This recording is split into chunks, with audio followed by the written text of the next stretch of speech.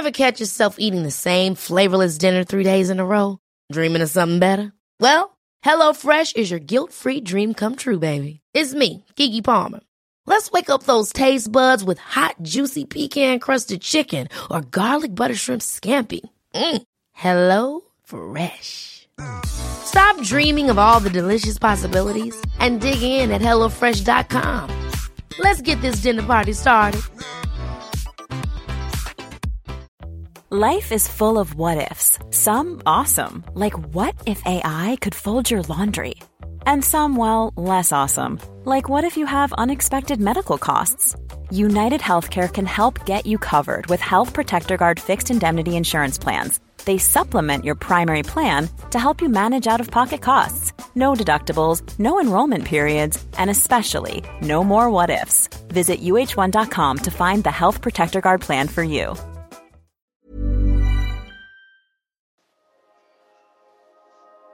Hello movie truthers, welcome to this week's episode of Truth and Movies. I'm David Jenkins. I'm Hannah Strong.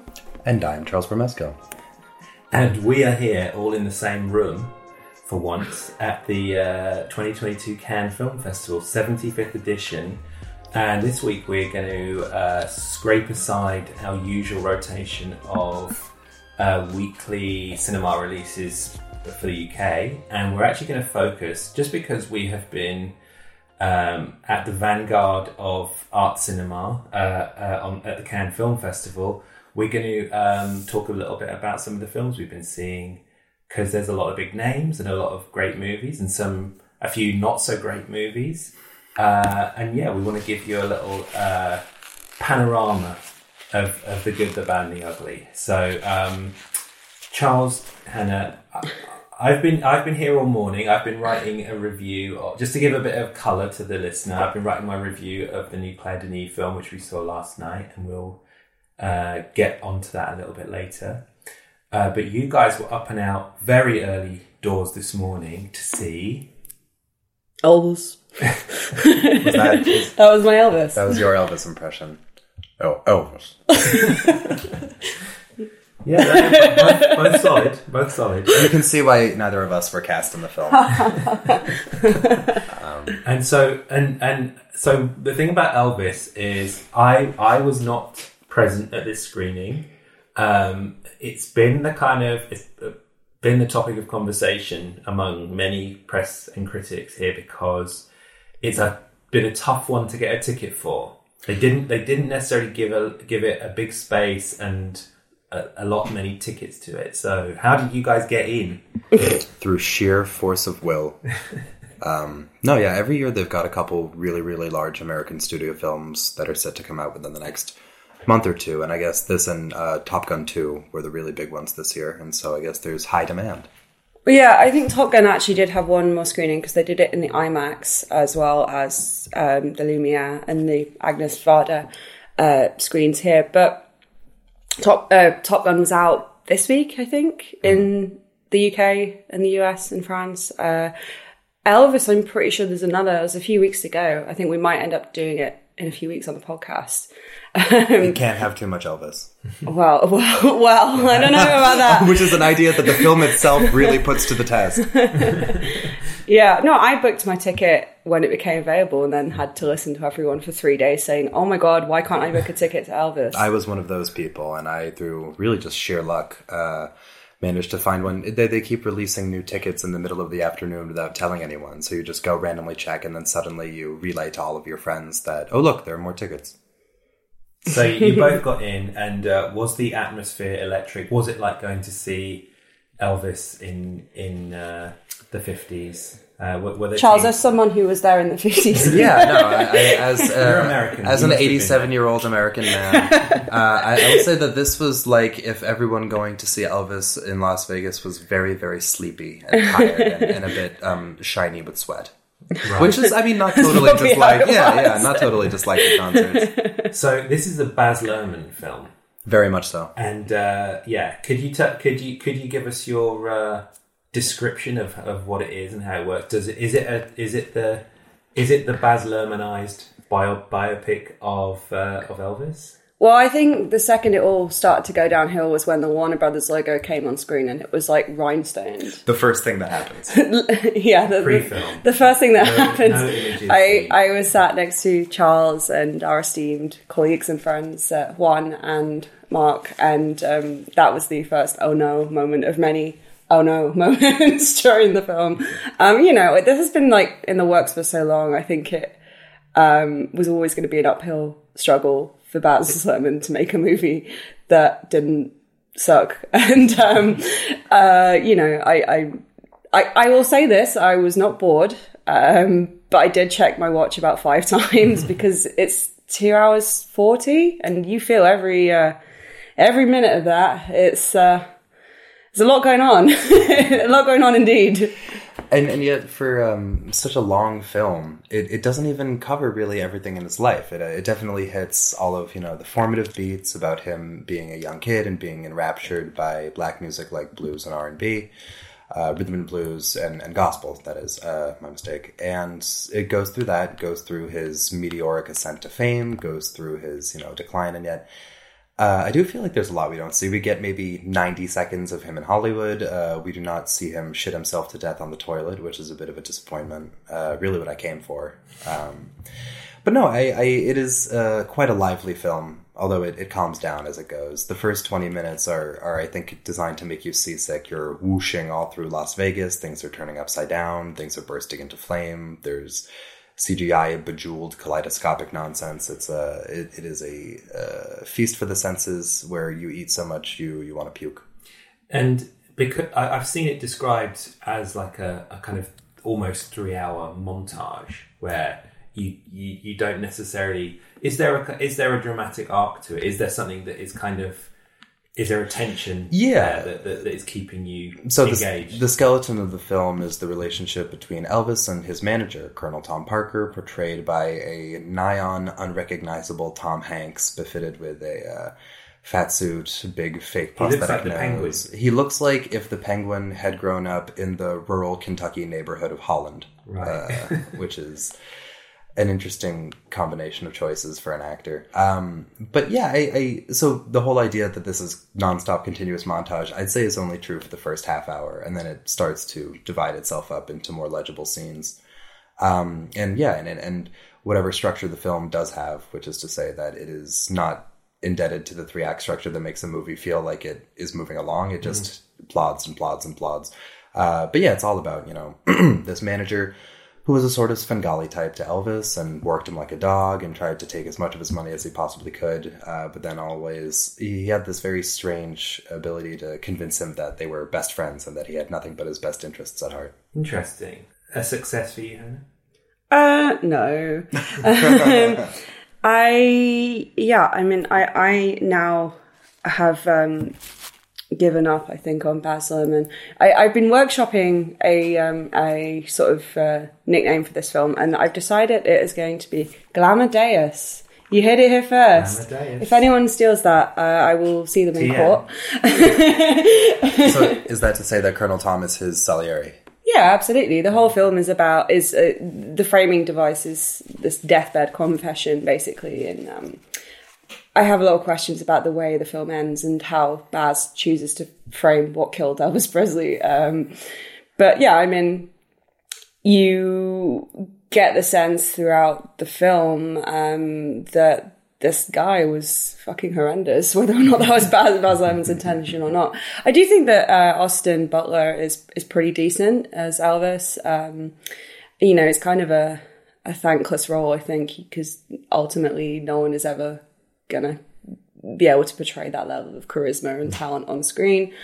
It's the same with anyone of that kind of caliber, but I think he works with what he's got, and there are some kind of fun moments. There are a lot of questionable choices. The way it frames like the death of Martin Luther King and Bobby Kennedy, but not John F. Kennedy for some reason, is very, very strange, and it doesn't really get into a lot of the kind of more contentious elements of Elvis's life. Anyway, we'll get back into Elvis in a few weeks. Yeah. So yeah, there's plenty of time. A little this taster. Is just a little taste test of Elvis. So Hannah, What we're gonna do for this episode is it's gonna be no scores, because these are like first look little taster reviews.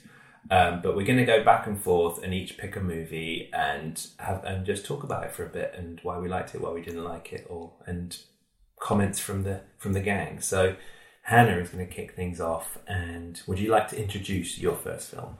Yeah, the first film I have chosen is James Gray's Armageddon Time, which is playing in competition and is the semi-fictionalized account of his childhood growing up in New York during the 1980s, which I was excited to see. I like James Gray, and I'm a big fan of Jeremy Strong, who was playing his father in the film, and kind of went in not realizing that this is basically a film about him processing his grandfather's death, which hit me kind of like an emotional freight train, and was a very tough watch. But I really liked it. I think it's been pretty divisive.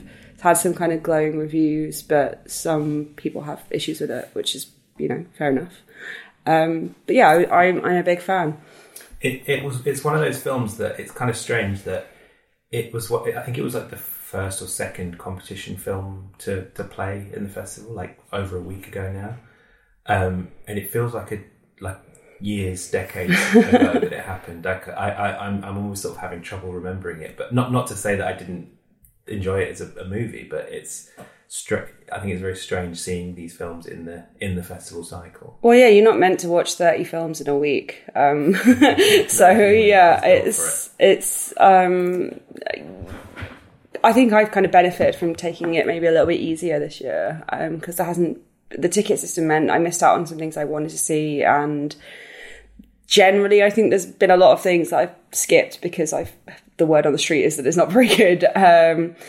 But this was one that, I maybe did benefit from being one of the first films I saw. But yeah, I mean, I'm always kind of a sucker for a filmmaker processing their own trauma. And it's something actually we've seen a lot at the festival. There's a lot of filmmakers kind of reaching back to their childhoods or early marriages, or, processing things that have happened to them. Maybe it's to do with COVID and this kind of urge to reevaluate your life in light of that. But no, I was very impressed with this. The main kid in it, who plays the fictional version of James Gray, is incredible.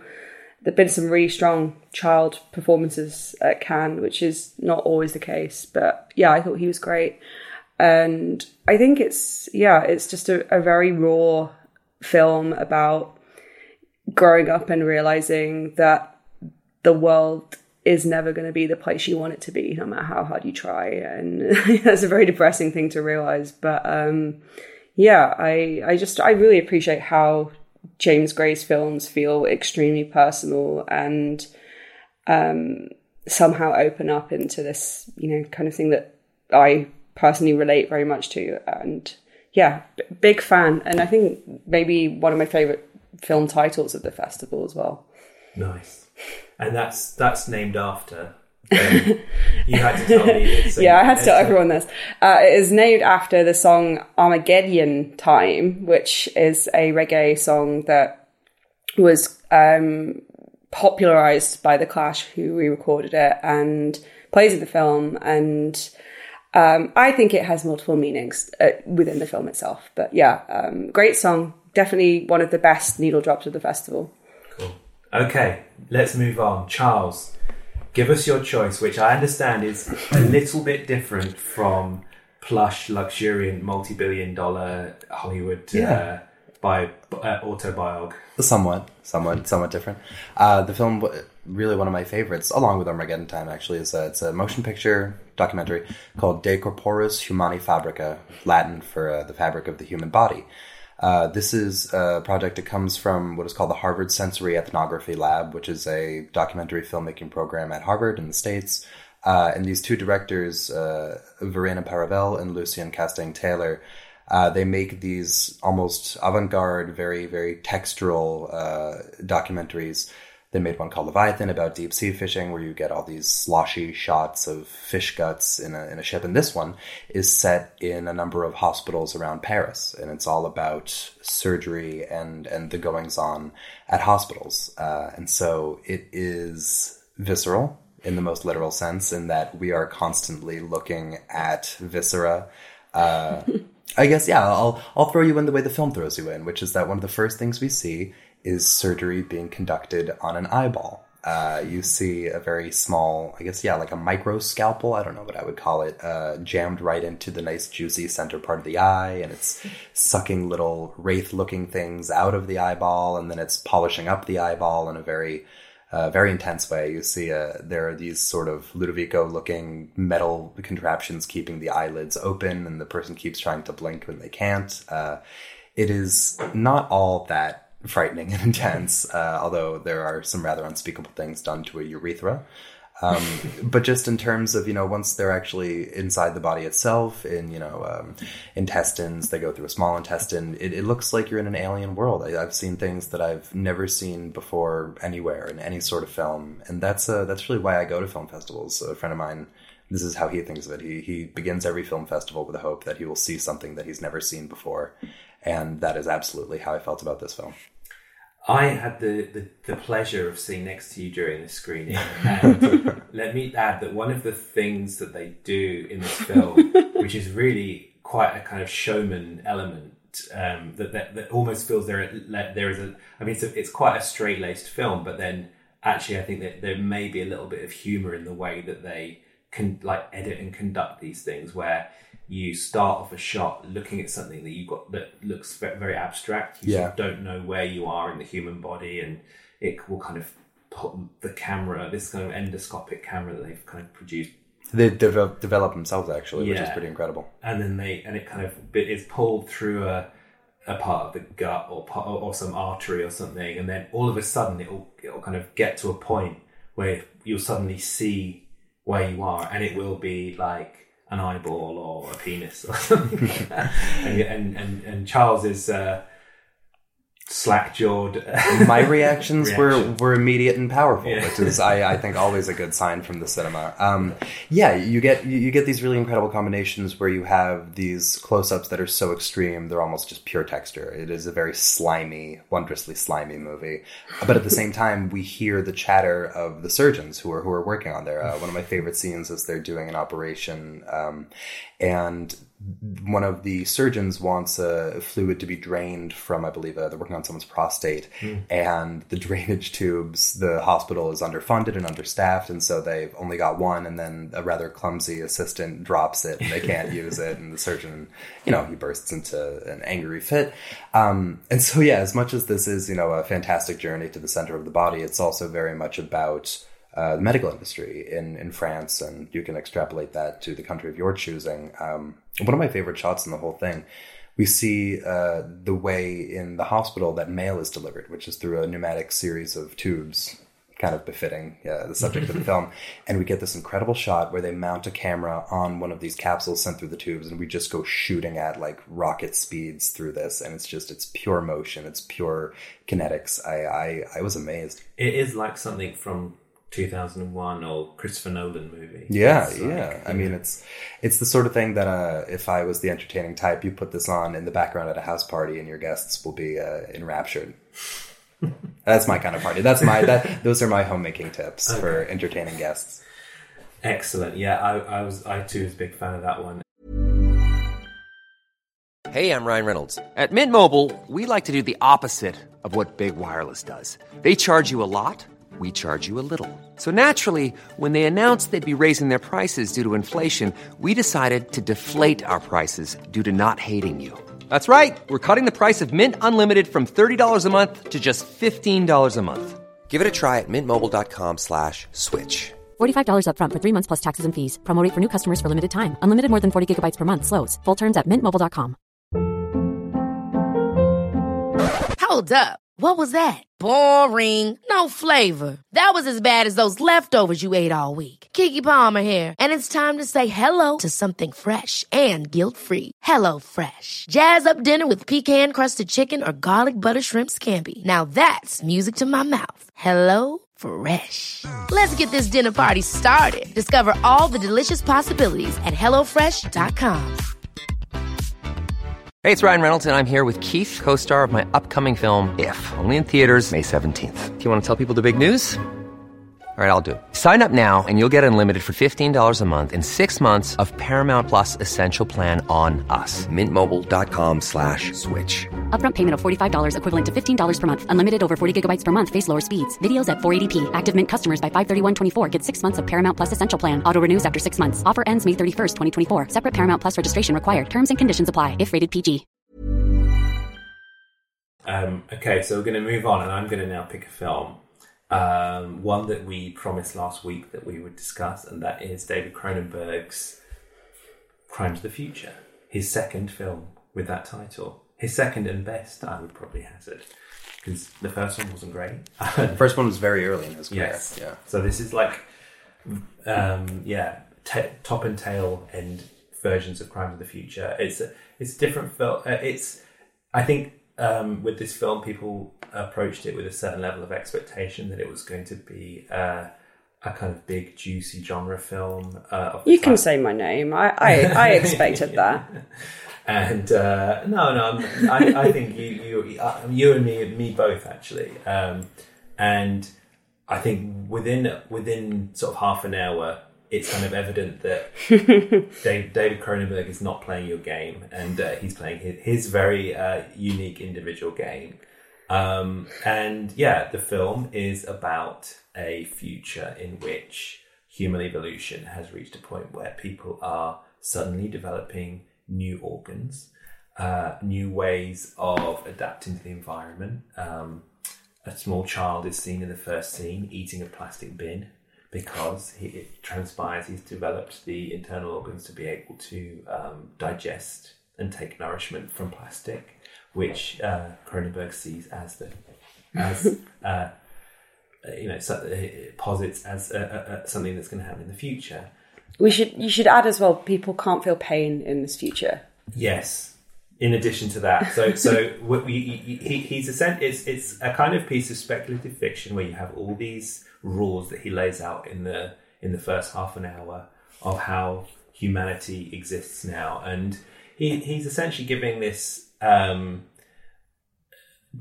quite random block of time in which the key characters played by Viggo Mortensen and Lea Seydoux, who are a pair of neo-future performance artists. Viggo, one of the side effects of his new ability to develop new organs is that he gets very cold, so he walks around the entire film in, I want to call it a slanket. A snuggie. A snuggie, something like that. It's got with a cowl too, though. Yeah. It covers almost everything. Yeah, equal parts burqa and snuggie. Yeah. He's sort of tucked up for a lot of the film. I missed that he gets cold and that's why he's wearing it. I thought it was like a sartorial fashion statement. No, he mentions that he gets cold. Oh. I missed that completely. I guess the at the sort of beginning of the film, it shows that Seydoux and Watson are doing these like performance art pieces where they essentially kind of dissect one another or cut one another. There's lots of knife play, and the suggestion is that in this future, very Cronenbergian, like harking back to things like Crash, is that people get sexual kicks from being stabbed with knives and being cut with scalpels. And, it's all just penetration. And yeah, it's penetration of a different form. My take on this film is I was completely disarmed by it, and it pulls no punches, and it doesn't necessarily give you any instant gratification. It's very kind of intellectually rigorous and playful and provocative. It's more talky than the initial trailers might have expected. It's very kind of, there's a lot of discourse in it, and often the discourse is very funny and ironic, but I think couched in quite a lot of seriousness. Kay Stu, action. And Kay Stu's in it. She's wonderful. She's there. She's doing Present. a very interesting kind of jittery performance as someone who is enthralled to Vigo's artist. Who one other thing to add is that because of his abilities, he is invited to be a part of a inner beauty pageant, which unfortunately we never see. But yeah, that was a big cold cock tease from Cronenberg. I thought the boys' dissection was part of that. No, I don't think so. Okay. Hannah, I'm going to give you like a minute to respond on this because I know that you weren't as hot on this as some other people. Yeah, and I'm sure whenever it gets a UK release, we'll get into it properly. I do think a good version of this film exists. I just don't think it's the one that we watched. Terrible CGI / practical effects, which is not something I would expect from Cronenberg.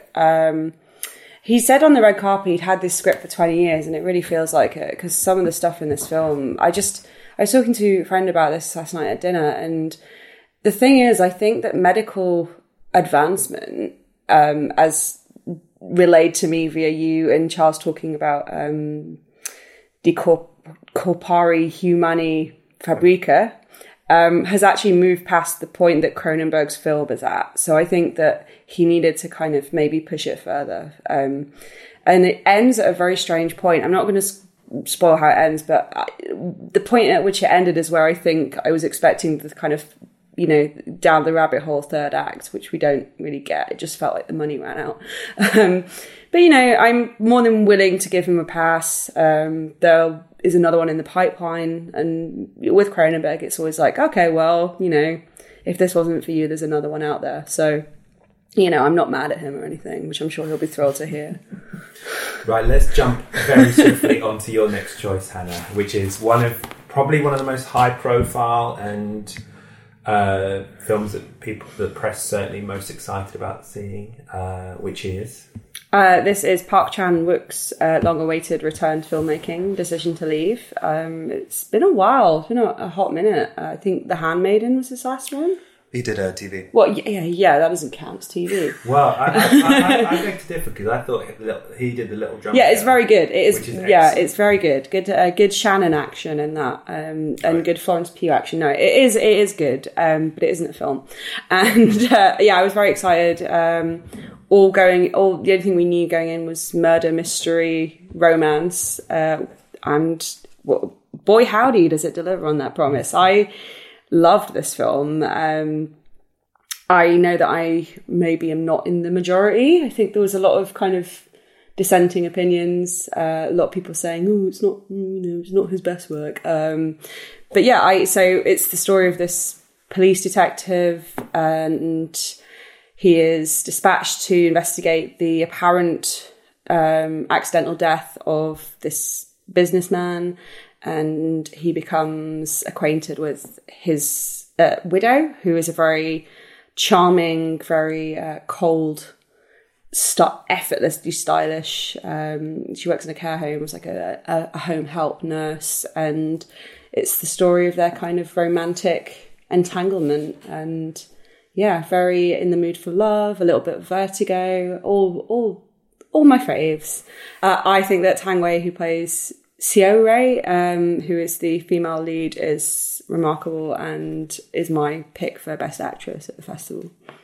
No, you know what? As a response to someone who was a little bit cooler on it, I must say I have had quite a few interesting conversations. It's one of the films I've talked about with people the most because it's got this very, very, in very kind of Park Chan-wook style, it's got this very sort of labyrinthine plot that develops over these various acts, and there's almost a kind of repetition to some of it as well, where he's going through these different motions and seeing like variations on it. And I'm still a bit baffled as to some of the stuff that happened, but I'm intrigued enough to want to discuss the whys. It's quite for this kind of murder mystery film. He leaves things quite open. Oh yeah, it's very ambiguous, and there's a lot of like very clever use of mobile phones, which is not something I'm often able to say about technology on film. Some like gorgeous camera work where you're kind of inside the phone or you're inside this corpse looking at ants kind of crawling over eyes. And Park brings a lot of his kind of regular team back, but the cinematographer on this one is actually someone I'd never heard of, who's called Kim Ji-young, who I believe is quite a big deal in Korea, but this is their most high profile project. And it is like, I mean, even the people that don't like the film, I think would be hard pressed to not say how stunning it looks. It's incredibly beautiful. It's a stylish package. Lots of contrast between the ocean and the mountains, which is a kind of through line throughout the film. And yeah, I cannot wait to see this again. And rare for the UK, it's one that actually will definitely be coming out because Mubi have got this worldwide, I believe. I think it's their it's their biggest US release yet. Their big coup of the festival. But yeah, no, I can't wait to see it again. I can't wait to talk to people about it. I think it's just such a beautiful, sad, strange film. And yeah, it feels like I'm wearing a Benedetta t-shirt or recording this as well, and it's a little bit embarrassing at this point, but I can't help it. Like, maybe just keep doing bangers. So but yeah, that's my big recommendation of the festival. Excellent. Charles, both of your selections have been taken from this year's Directors Fortnight. Yeah, that's kind of been a running theme with what I've seen this year. So for those of you who don't know, at Cannes, the biggest movies are put into the competition section. That is where they give the awards. And then sort of lower profile films are put in sidebar sections such as the Directors Fortnight or Critics Week or Un Certain Regard. And this year, I've enjoyed things that I have seen in the Director's Fortnight almost more than the competition, which is very unusual.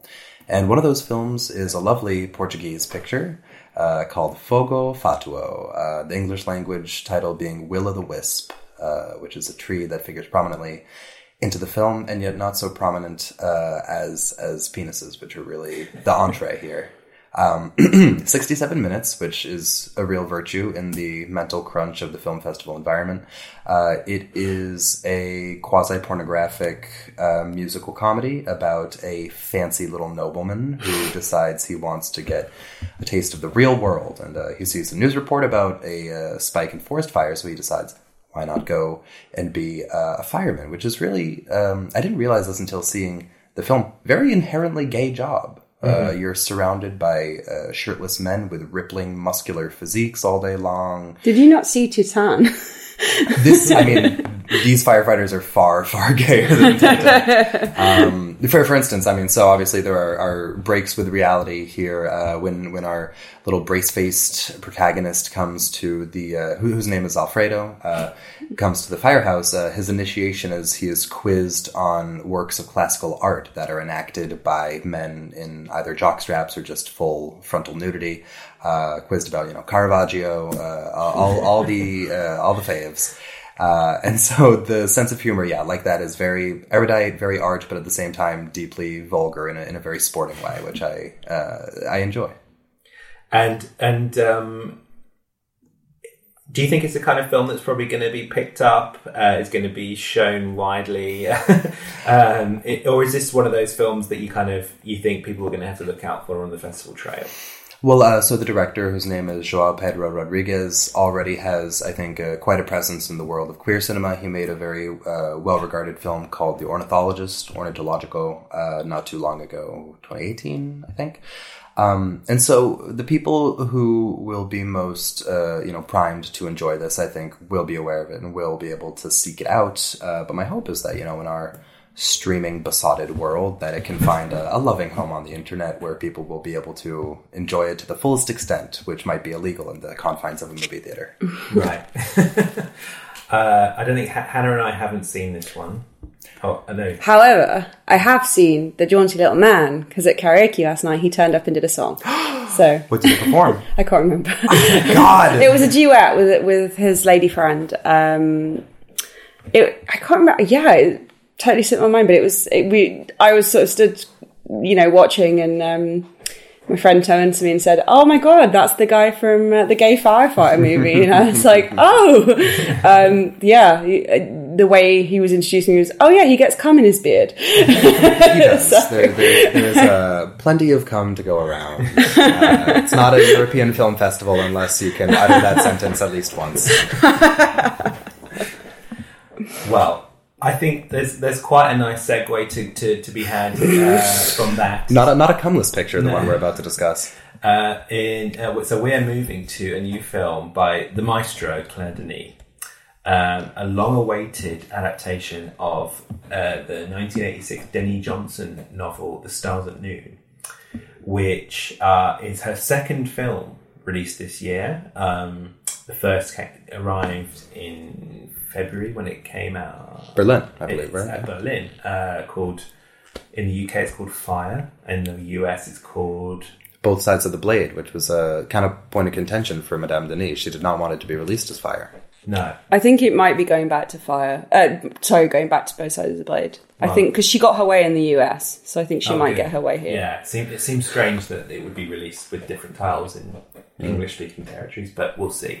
But this film is definitely going to be released as The Stars at Noon. And it's an English language film, which she has done a couple of times. She did Trouble Every Day, which was half in English, and she did High Life 2, which was a sci-fi film, which was fully in English. And now this is her kind of, I guess, again, she sort of goes back and forth between these very small-scale, intense character studies, which Both Sides of the Blade is, to these slightly bigger, more lavish projects, which are kind of, it seems that like the amount of money she can get for these bigger, lavish projects is limited. Yeah. So she's essentially kind of, with these projects, she's making the best, plushest film she can with the resources available. The novel would be a period piece if adapted totally faithfully. Yeah, so from having read the novel a few years ago, the sense I got was that, this is the kind of book that I was surprised hadn't been adapted in like the 80s and 90s by some kind of, an Oliver Stone or someone like that, with loads and loads of money, loads of production design, big sets, all that kind of stuff, tens of millions of dollars. And what Claire Denis done with her adaptation is like stripped it to its very core. It's a very where the book is quite kind of atmospheric and dense and very sort of populated. It's set in Nicaragua in the 80s. She has made a version that's very spare, very very sort of artistically spare and atmospherically quite kind of neutered. But although this isn't one of her character studies, it's boiled down to the main relationship between the two leads, I think. Yes, yeah. So you have the two leads played by Margaret Qualley and Joe Alwyn. The former being a kind of sex pot press attaché who is kind of trying her luck as a journalist and failing, but with the kind of political heat. She knows that her time in time there is limited, and she's going to need to kind of get her papers in order and get out until she meets Joe Alwyn's Daniel DeHaven at a bar, who is a very English, almost kind of Graham Greene-esque character. He's a businessman who works for an oil company whose presence there is kind of mysterious, and they fall together and they have a very kind of passionate and torrid love affair. And in its essence, it's about like the pair trying to escape the country together, with various parties coming to prevent that. I think it's a strange film for me. It's maybe not one of her, it doesn't rank in her as one of her like most in her sort of top vintage. It's almost like a genre film that lacks any of the sort of expectations and elements that you would require from genre. Like there are no shootouts. There are no stuff. There are some deaths in it, but it's all done in a very kind of quiet, hushed way, and it's a film that feels like it should be very tense. The book is extremely tense when, especially in its second half, where you're kind of wondering will or won't it, will this romance survive? And you kind of don't know. And this almost kind of lurches towards something of an inevitable conclusion.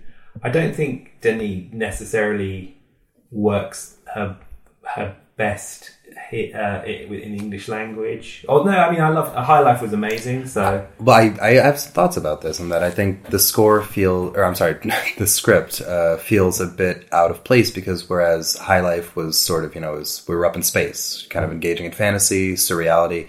This is more grounded in realism, and I think the camera work reflects that, but the script, which is quite stylized and sort of idiomatic, you said almost a bit hard-boiled, I think does not totally jibe with that. My other criticism is I think that while Quali and Joe Alwyn really they kind of give it all they've got, but they just don't feel right in these roles. They feel too young. I mean, they feel like kind of 20-something backpackers who've met on a kind of a romance, and the film actually works on that level. I think as shorn of all the kind of political context, it works as a kind of really tactile sort of 20-something romance, but maybe doesn't work beyond that. Just the Joe Alwyn as part of an oil conglomerate. Well, so that was not her first choice. Yes. Right. She wanted to work with our Pats was Patman. The Patman, yeah. We had to go be Patman. Yes. That's why you couldn't do it. So, I'm stuttering a bit because it's obviously a sad moment for me to not say how much I loved the new Claire Denis film, but I'm going to have to be honest on this one and say it was a bit mid for me. But that said, I'm still definitely keen to see it again and sort of search for more of her kind of interesting idiosyncrasies in there. Just before we go, can I put you on the spot and maybe just like let's give a one sentence random, because I've got a few little random things that I love that I want to give a shout out to. So if there's anything like small and random that you'd like to give a shout out to, as a kind of like a title for people to take notice of, to look out for. There was a Korean spy picture called Hunt. I don't think that was discussed in the previous podcast. Very lengthy, hilariously violent, just like 25 people getting blown away with squib packs. It feels like every scene. It's a pretty good time. And as a friend of mine was noting, it's, I think, an odds-on pick for Netflix because it is directed by, I believe, Lee Jung-jae, who is the star of their internet television show, Squid Game. Right. So that's one to look out for. My pick would probably be Alice Winocour's new film. It's called Paris Memories. I have a feeling that in French it's not called that, because it's called Paris Revoir, which I don't think would be the translation, maybe.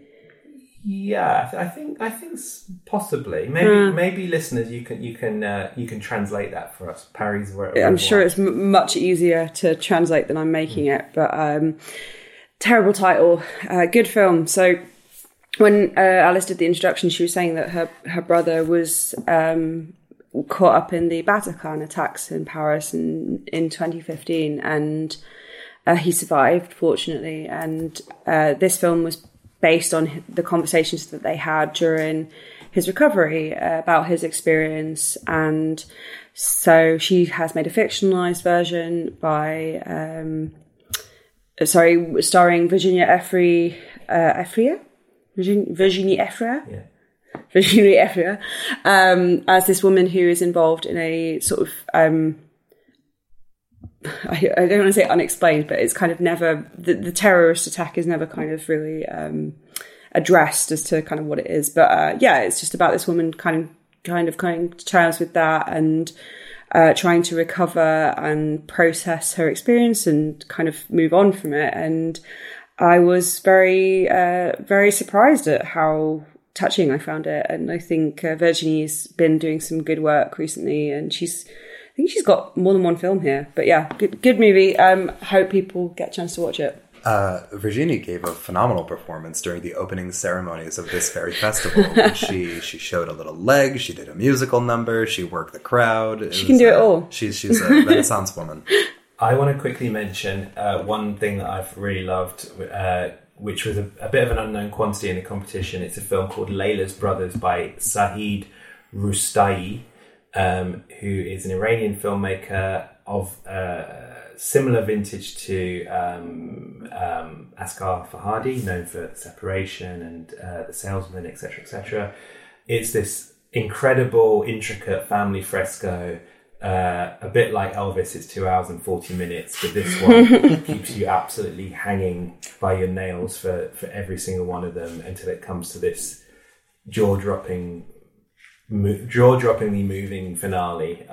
It's broadly speaking about a poverty-stricken family in disintegration and the clash between tradition and the modern, and it's just the script is a piece of art in and of itself, and I hope that it finds a home, even due to its like extended length that it could be this year's Drive My Car. So that's my hope. Okay, we're going to sign off now. So thanks very much for tuning in. If you enjoyed the show, please leave us a review and subscribe wherever you get your podcasts. Next week, we'll be back from Cannes and we'll be moving back to our regular rotation of UK releases. Truth and Movies is hosted this week by me, David Jenkins, and my guests were Charles Bramesco and Hannah Stroll. The podcast is produced by TCO London and edited by Jake Cummings.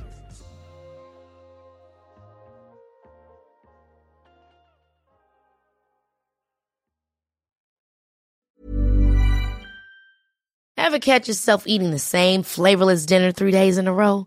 Dreaming of something better? Well, HelloFresh is your guilt-free dream come true, baby. It's me, Keke Palmer. Let's wake up those taste buds with hot, juicy pecan-crusted chicken or garlic butter shrimp scampi. Hello Fresh. Stop dreaming of all the delicious possibilities and dig in at HelloFresh.com. Let's get this dinner party started. Planning for your next trip? Elevate your travel style with Quince. Quince has all the jet-setting essentials you'll want for your next getaway, like European linen, premium luggage options, buttery soft Italian leather bags, and so much more. And is all priced at 50 to 80% less than similar brands. Plus, Quince only works with factories that use safe and ethical manufacturing practices. Pack your bags with high-quality essentials you'll be wearing for vacations to come with Quince. Go to quince.com/pack for free shipping and 365-day returns.